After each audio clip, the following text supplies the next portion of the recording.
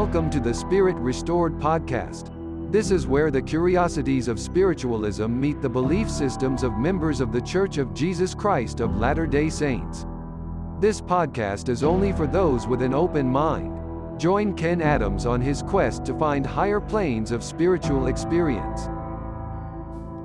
Hello, and welcome to this Sunday's Spirit Restored podcast. This is Ken Adams, your host, and I'm really grateful for the listeners, people that have been listening to this podcast. It's been a really great journey for me, as well as I think for other people, as we've been discussing some interesting topics about quantum physics, about feminine energy, masculine energy, about topics that we don't normally talk about in church, like is what the church teaches about worthiness cultural or is it doctrinal, and what should I really believe? All of these things have been really important for me to understand my own personal power and my own faith in the Church of Jesus Christ of Latter-day Saints. And today, this podcast could be one that if you are someone that is trying to understand how you feel about the Church of Jesus Christ of Latter-day Saints, this one might help you get a direction. And there may be some things in here that are new revelations for you, things you didn't know about church history or about doctrine or any of those things. Just know that I am not a shy person when it comes to talking about the church or its history or any of those things, because it doesn't really matter to me that there is some history in the church that could be colored. I don't really care about that. And I'm okay talking about it, researching it, being open all about it. So there might be some stuff in here that you'll be like, oh, I didn't know that. Well, I just invite you to research a little more, or you can talk to me at one of the fire nights that I'll be doing in my house, where we'll have groups of people come together to talk about it. Well, this podcast today is titled, Is the Church True? And I was asked this about a month ago on the phone by someone, and I couldn't really give a very short answer on exactly how I felt about it, because the church, and in fact, I was talking to my dad, and by the way, I'll give an answer of what I think at the end of this podcast, but I was talking to my dad about this. I was like, what does that even mean if the church is true? Because the church is just a system. It's just like, think of like a computer system, right? You run a computer system and there's going to be some errors in it. And then someone goes and fixes the coding and the errors, and it's just always progressively getting better, right? And I'm like, it's a system, it's like, why do we say that a system is true? That doesn't make any sense. What makes more sense is if we say things like, is the church led by Jesus Christ? That's a relevant question. I think that's something that people can consider and make judgments about and try and figure out. Or is the Book of Mormon the Word of God? That's another very concrete thing that we can investigate and learn about. But linguistically, this phrase, is the church true, is just really odd. And so I asked my dad that question. He said something really interesting to me about this. In fact, my dad and I, we always have some of the most awesome conversations. We're always talking about things in history and about religion and about philosophy. And if you're ever in on one of those conversations, they're really enjoyable, what we talk about.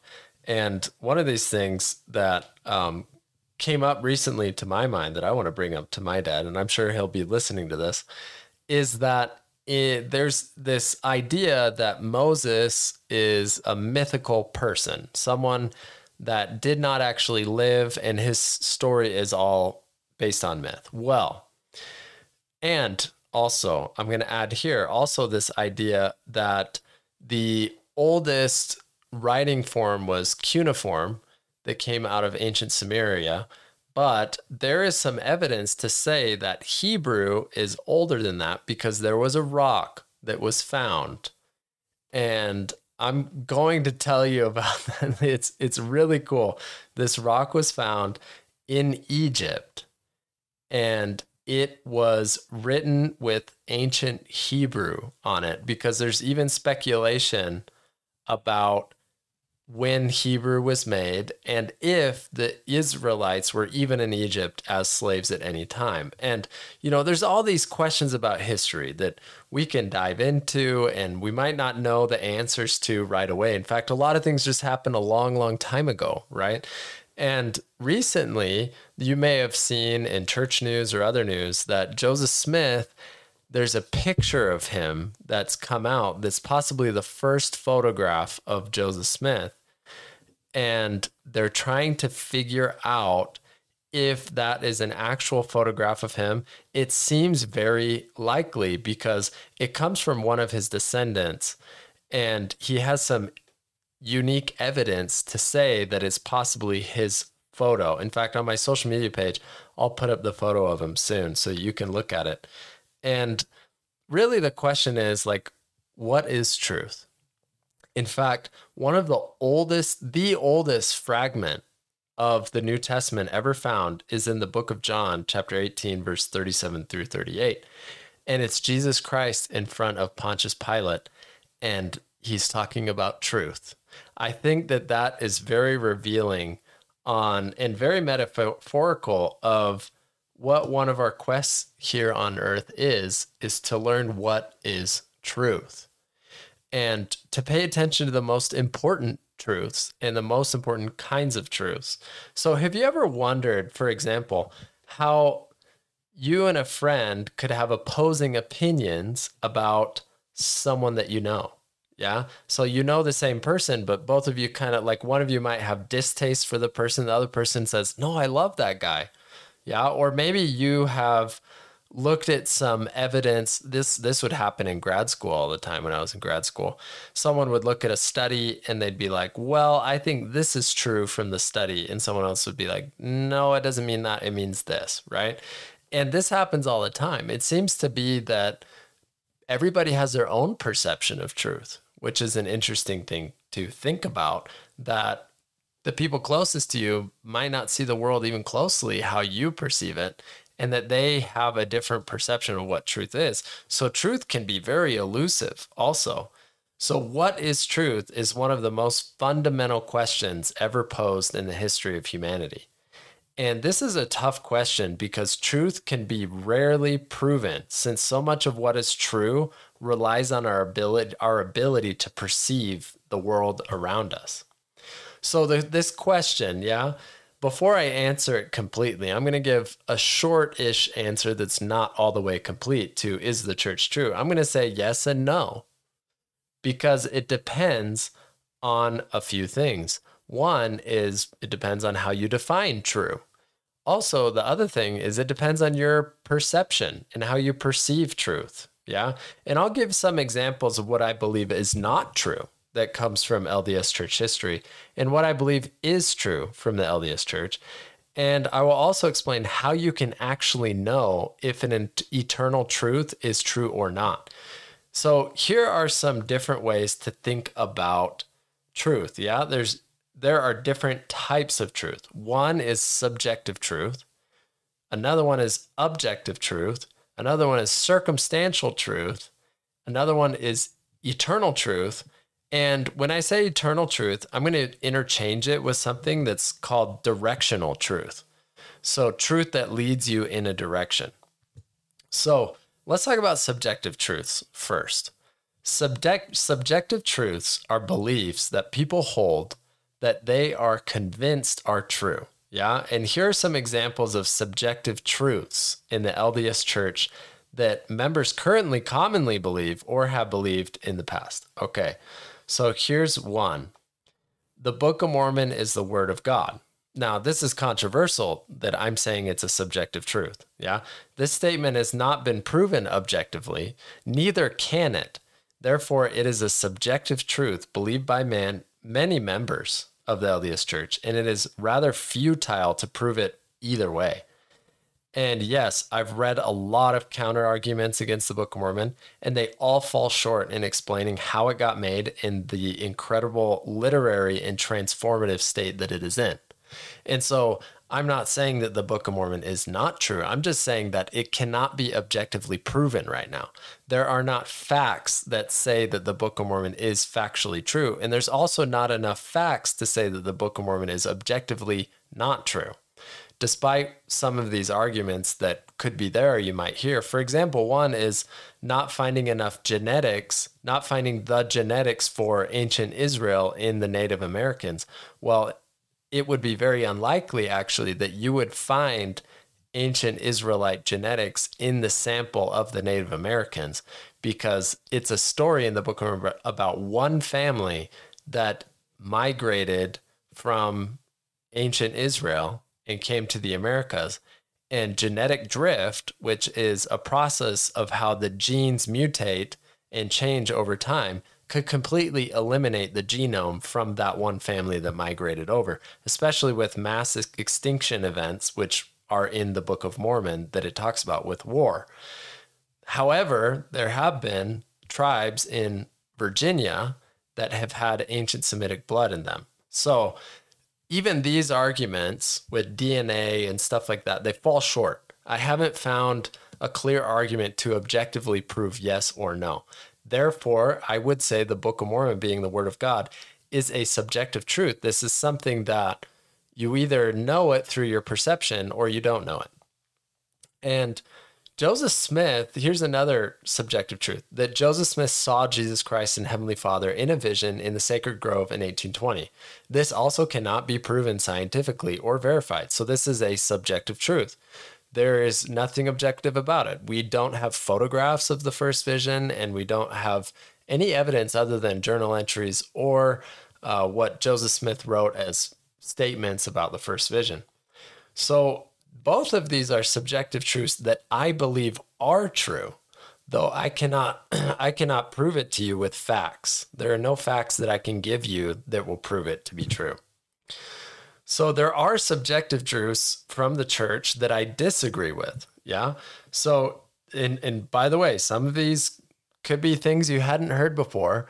And as I've been looking through church history and everything, I thought it would be more colorful than it is. There's really not too much in the history of the church that's very colorful. There's actually very few quotes.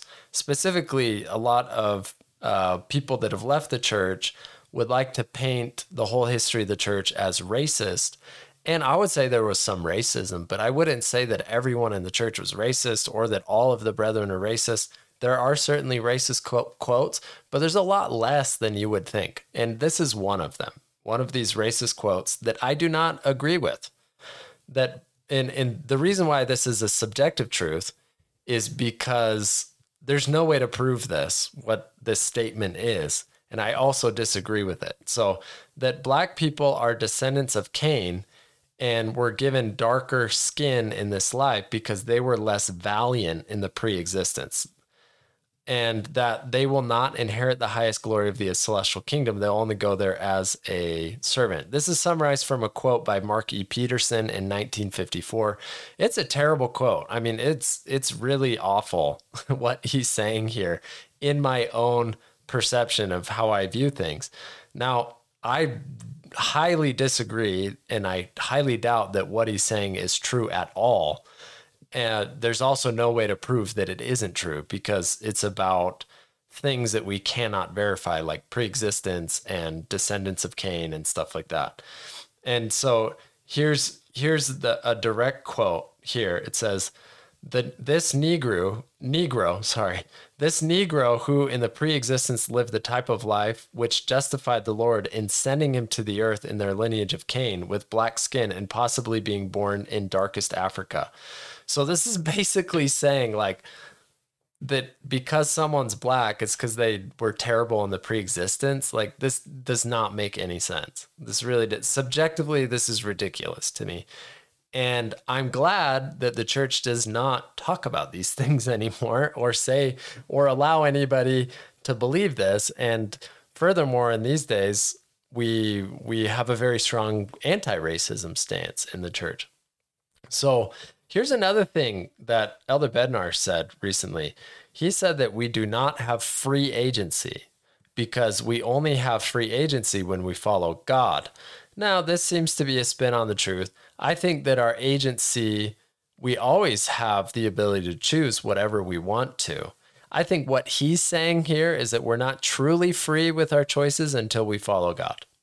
You know, it's kind of a spin on the truth. I don't know if I fully agree with this statement. Like, I can see where he's coming from, but this idea of not really having a choice unless we're following God, I don't know about that. I think that following God gives us the ability to make better and more expansive choices. But I don't think it actually takes away our choice if we don't follow God all the way. We can still make a choice to start following God and go do other things. So also, there was a controversial quote that went around of someone at like a stake conference. Yeah, so this isn't even the Brethren, that said that young men do not have a choice to go on a mission or not. I also disagree. I think young men always have a choice to go on a mission. And these are subjective truths, right? This is like someone that has an opinion about something they believe is true, and they're going to say it in front of people because they feel like it's true. And I disagree with these, and that's okay because it's subjective based on your life experience. I think some of these are more disagreeable than others as well. So let's talk about objective truth. So objective truths are factual evidences that can be measured and verified by multiple outside parties. So these are things that we know and we have measured. Yeah.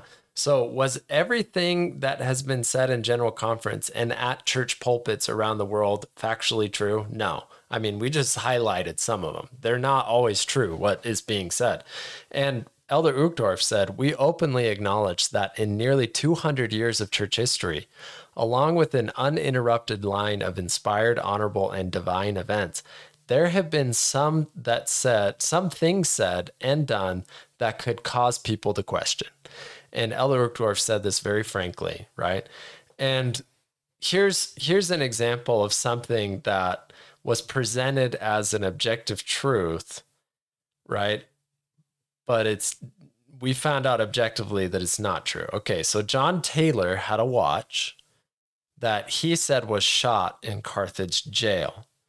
And if you can see that watch in the Church History Museum, and it is just cracked a little bit. If that watch was shot by a bullet, it would have been annihilated and obliterated. It doesn't matter the size of the bullet. The watch would have been totally destroyed. It wouldn't have a small crack.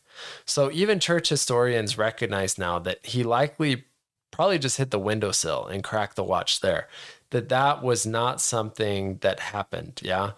And so here's another thing that we used to say that Joseph Smith never had any plural wives.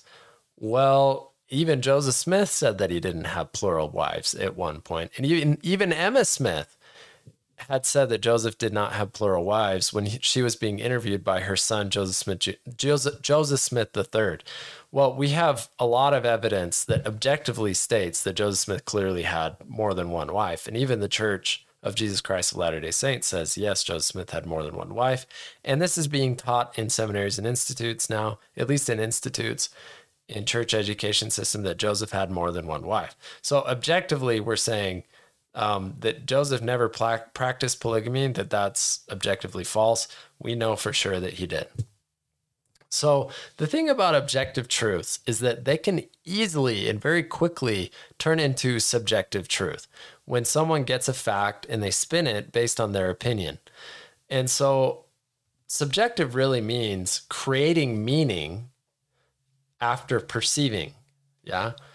And so objective truth can certainly become subjective once meaning is applied to the facts. So, for example, if scientists unequivocally confirm that humans evolved out of primates and that there was no possible way that God intervened in the creation of Adam and Eve, then you could start making conclusions that we were not made in the image of God or that he did not create the earth. Well, these would be a creation of your mind, helping you to draw conclusions about the facts that were presented to you. However, someone else could look at all the facts and say, wow, God is so efficient. He didn't need to create a human from scratch. He made a system that evolved species to be hardy and strong and able to survive everything. What an amazing God we have that created evolution. See, you can look at the same facts and interpret them differently. So these objective facts, sometimes they're just interpreted subjectively. And that creates a worldview and it is inspired by a worldview of how anybody wants to observe the world. Now, this is a very important thing when discussing the question of whether or not the church is true, because in my opinion, there are enough evidences out there for someone with a different worldview to be like, okay, this church is objectively not true. And they can hold that opinion. They will use the evidences and say objectively not, but it is a subjective statement when they say it is not true based on their opinion, based on what they've unearthed and what they've looked at.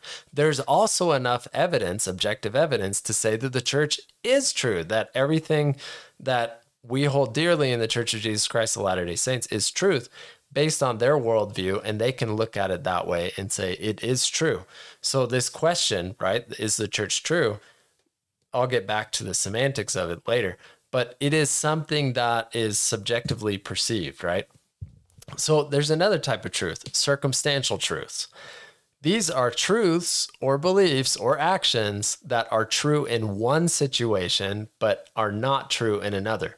And this is why it's important to have living prophets, according to the doctrine of the Church of Jesus Christ of Latter-day Saints, because what one prophet teaches today might not be true tomorrow, because they're saying something now that applies to the people of now that no longer apply to them. So here's something that people could argue is a circumstantial truth. Polygamy, for one. Yeah. They're saying that it was important to raise righteous seed in the church for a short period of time so that the doctrines of the church could be taught better from the brethren that had multiple wives. They would have a larger family audience than they would normally have otherwise.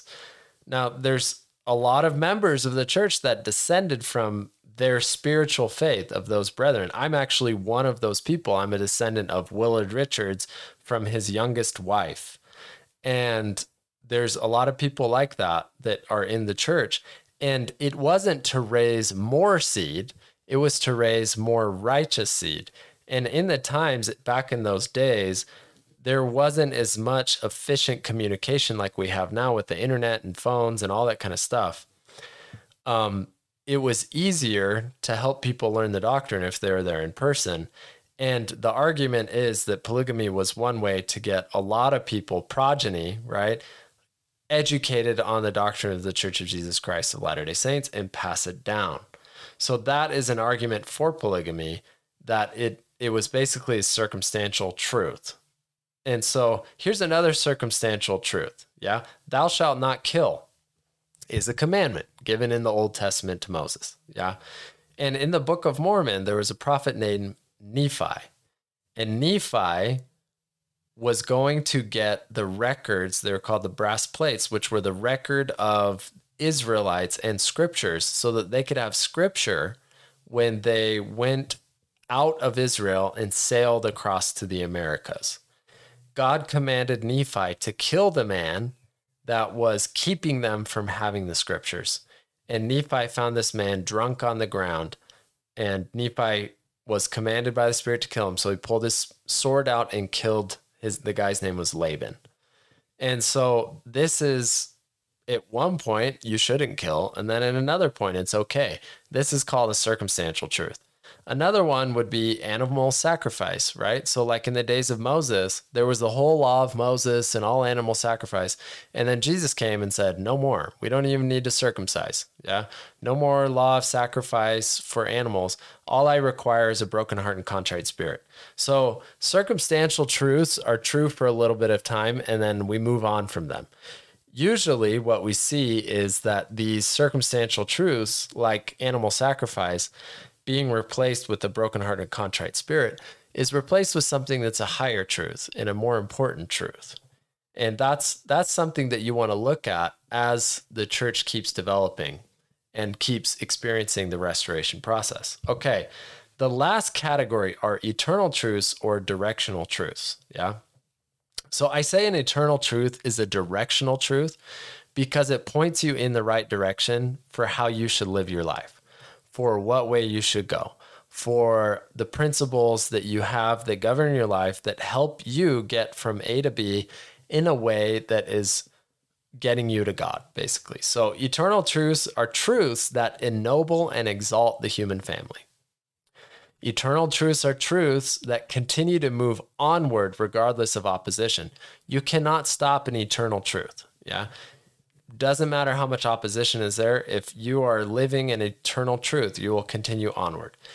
Also, eternal truths are truths that help you get to know God, yourself, and the world. And it is only possible to discover that by living the gospel of Jesus Christ. And so these eternal truths help you get to know yourself. That's probably the first place where you can start, is you can objectively know that you know yourself by living an eternal truth, and get to know God and get to know the world better. So in the end, eternal truths illuminate our intelligence. They make us more intelligent. They make us more free. They make us get to know God. These are all important aspects because they point us in the right direction. That's why I call them directionalized truths. So here are some truths taught in the history of the church that were taught as eternal. And I disagree with these. And also the current church now disagrees with these as well. So one is that polygamy was inspired by God through Joseph Smith, and that, this also cannot be proven factually in either direction.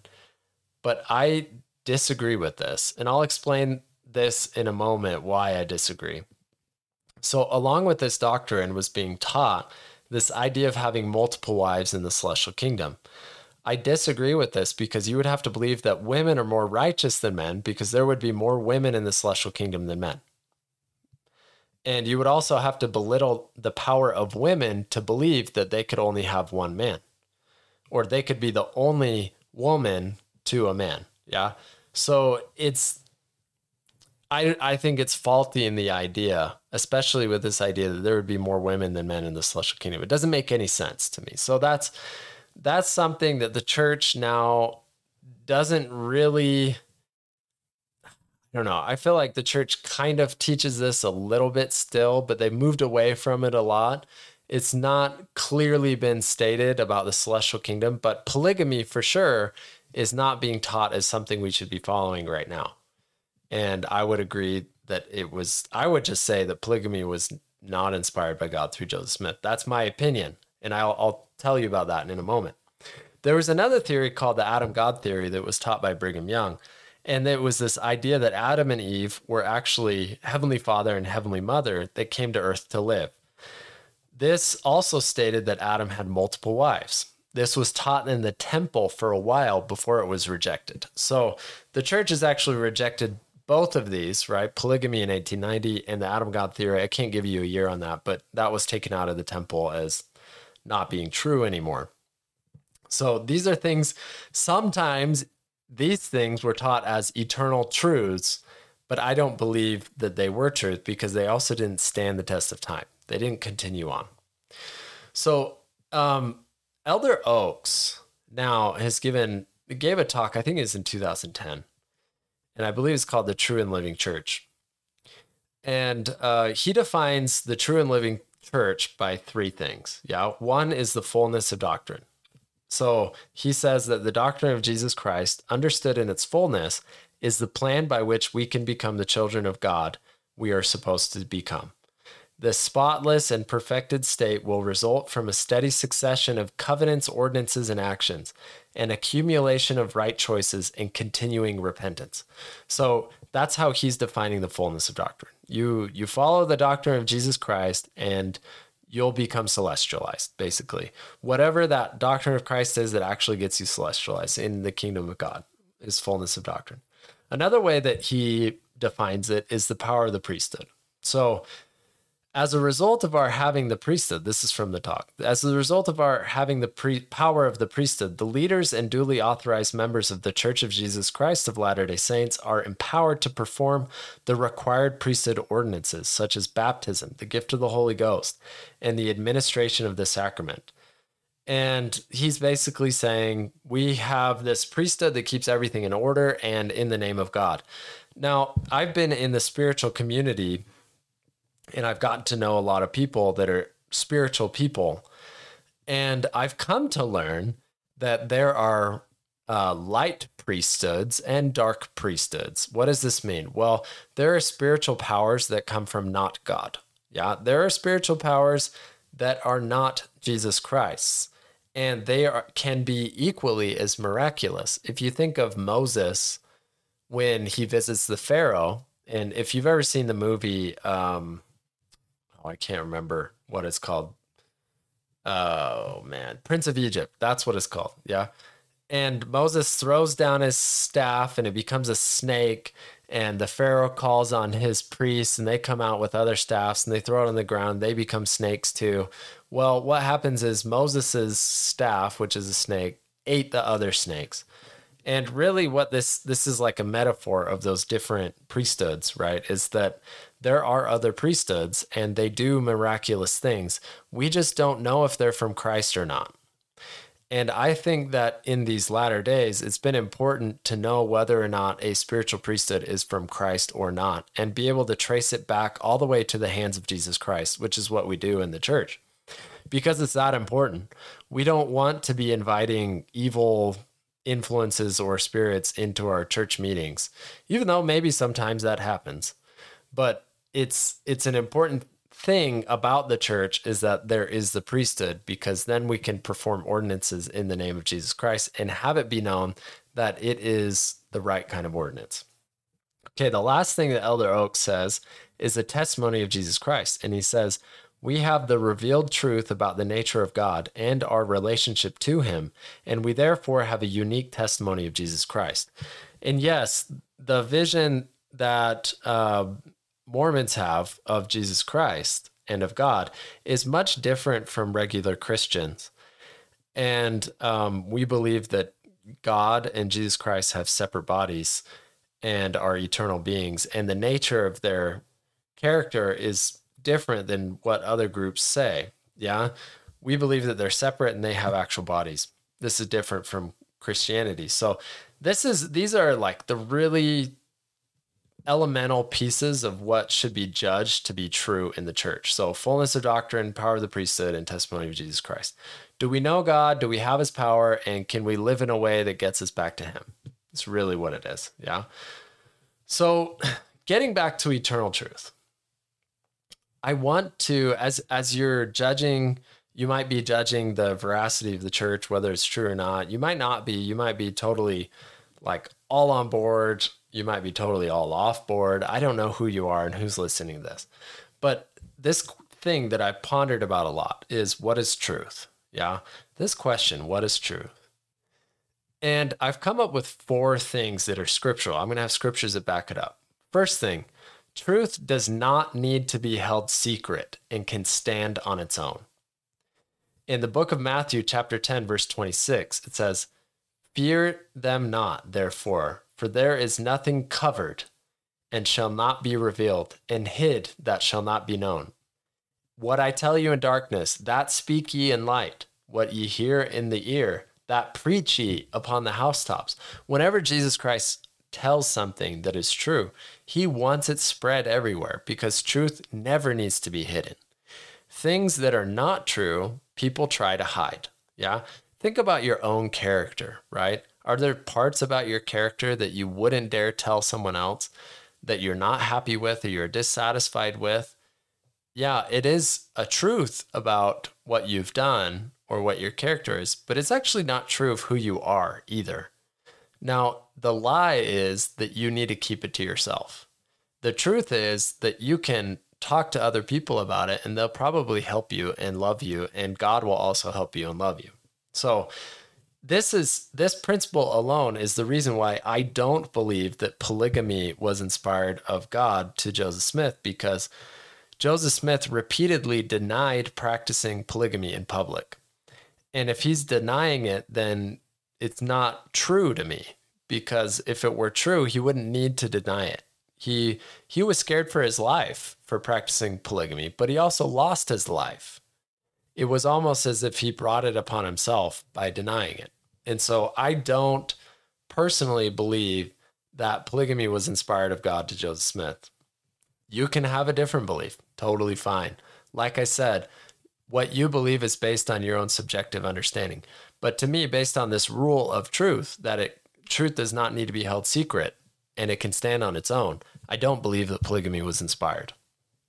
So another principle of truth. Truth brings more freedom in all aspects of life. And in John chapter 8:32, it says, "You shall know the truth, and the truth shall make you free." So Jesus Christ says, when you know truth, you're going to be more free financially, free mentally, emotionally, physically, spiritually, all of them together. Sometimes we think we're free, but we make a decision that makes us less free in another area of life.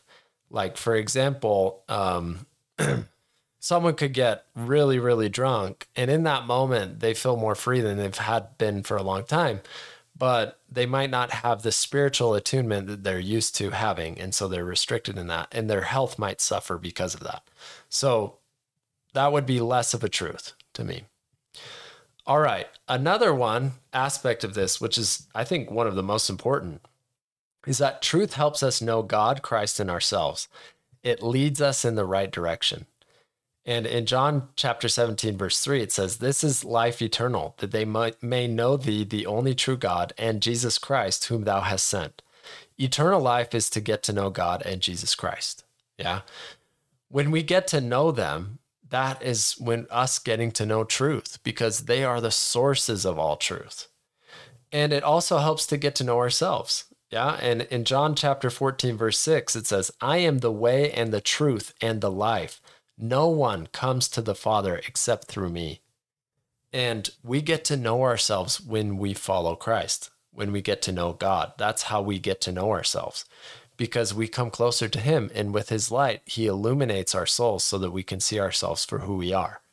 And these lies that I hear, like that we're not worthy or something like that, are false, because when you get close to the presence of God, God will show you with his light that you are worthy of everything. The final principle is truth is accompanied with a feeling of peace. And Jesus says in John chapter 14, verse 27, "Peace I leave unto you, my peace I give unto you. Not as the world giveth, give I unto you. Let not your heart be troubled, neither let it be afraid." Whenever Jesus Christ is talking, whenever you find truth, it's going to eliminate conflict from your life. And this is something I spoke about in the last episode that you can listen to and get an idea of what this means. When you actually know truth, it will be peaceful in your heart. You will be doing the actions that lead you to God and Jesus Christ, because when you follow them, you will always have peace. So here is my response, my official response to whether or not the church is true. So I believe that not everything said or done in the history of the church was objectively, circumstantially, subjectively, or in some rare cases, eternally true. I do believe that eternal truth is more of a direction rather than perfect facts from 200 years of men leading the church. And in regards to the church, there are only two questions that are relevant to me. One, is the church more true today than it was yesterday? To me, I say yes. I think the church is absolutely more true today than it was yesterday. And that as we keep going in the restoration of the church, which it is called an ongoing process, a restoration, we are solidifying more and more truth. The second question that's important to me is, are the eternal doctrines taught in the are the eternal doctrines taught in the church giving me actual fruit? And I say yes as well. When I have lived the actual doctrines of Jesus Christ, the ones of faith, repentance, making covenants, following the Spirit, I find that they give me fruit. They improve my life. They improve my mental, emotional, physical, spiritual, financial health, all of them. Yeah. And this is something that kind of gets overlooked. I feel like so many people find stuff about the church that's shocking, or in the history that's eye-opening or something like that. But you got to focus on what's happening today. Are we going the right direction today? And if you follow the teachings of Jesus Christ that are taught, are you getting fruit? Is it actually improving your life, or is it making it worse? If it's making it worse, then first question you want to ask is if you're actually living the principles. Or if you've believed the truth or it was a lie, and you would want to go back to those principles of truth that I spoke about before to find out if you're believing the truth. And then follow it to see if it gives you truth and fruit. Once you know that it's giving you a result, then it's going to tell you it's a good thing. So that's what I would say. I'm not here to tell you that you have to believe the church is true or not. I'm just here saying, this is my opinion. This is what I think. And I do believe that everybody has a duty to search for truth, because that's going to bring you the most happiness and joy throughout your whole life. And the way I understand the church is that it is supposed to encompass all truth. And whatever is not truth needs to be taken out. And whatever is true needs to stay. And one thing I'll say is, if I were hypothetically the devil, and I wanted to mess things up, I would look for places to hide. And one of the best places to hide would probably be behind a pulpit in a church, where I could be talking about things that give people fear, where I could be spreading lies, where I could have people think they're not worthy, or that they have to work hard all their lives or else they're not worthwhile. I would be peddling these lies all the time. I would try and convince people not to go to God. I would convince people that they don't have a choice to serve a mission, things like that. That's what I would be doing, because under the guise of a pulpit, people can be led astray very easily. And in these days, President Nelson has even said, if you don't know how to listen to and understand the Spirit, you'll be led astray. And this is an important concept, is knowing what truth is and knowing when the Spirit speaks to you, which is usually by peace. So that oldest fragment in the New Testament ever found, right, is from the book of John. And it is Jesus Christ telling Pilate that he is the true and living way. And I believe personally that Jesus Christ is the truth. He is the direction. He is the straight and narrow gate. That when we follow him, we are going to find the truth that we've been looking for. In fact, that Joseph Smith locket, right?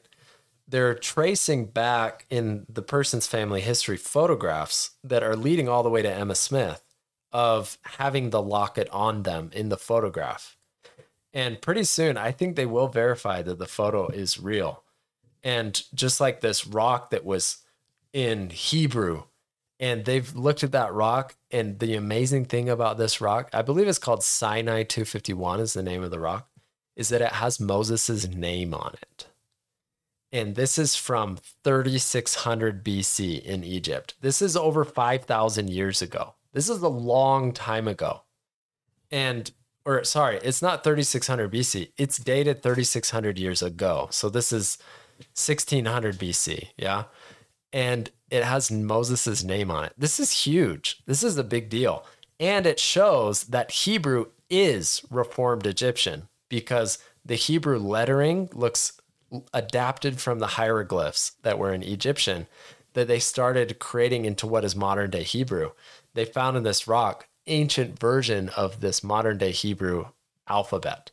So my dad, when we were talking about that, he brought up something very interesting about what truth is. My dad said that truth can be thought of in the Masonic way, where when you are making things straight and narrow, you can also call it true, just like you would say true north, right? It's straight and narrow. And I think that makes a lot of sense, actually, when you talk about the church, right? The church is true. I would call it a direction. The way that it is going, the direction it's going, is it more true than it was yesterday? And so really that's my response to being asked if the church is true, is that I believe it's more true today than it was yesterday. And I'm willing to give current leaders of the church the benefit of the doubt that they're leading us in the right direction, because I see it getting better every day. And I see them adapting truth every day more and more.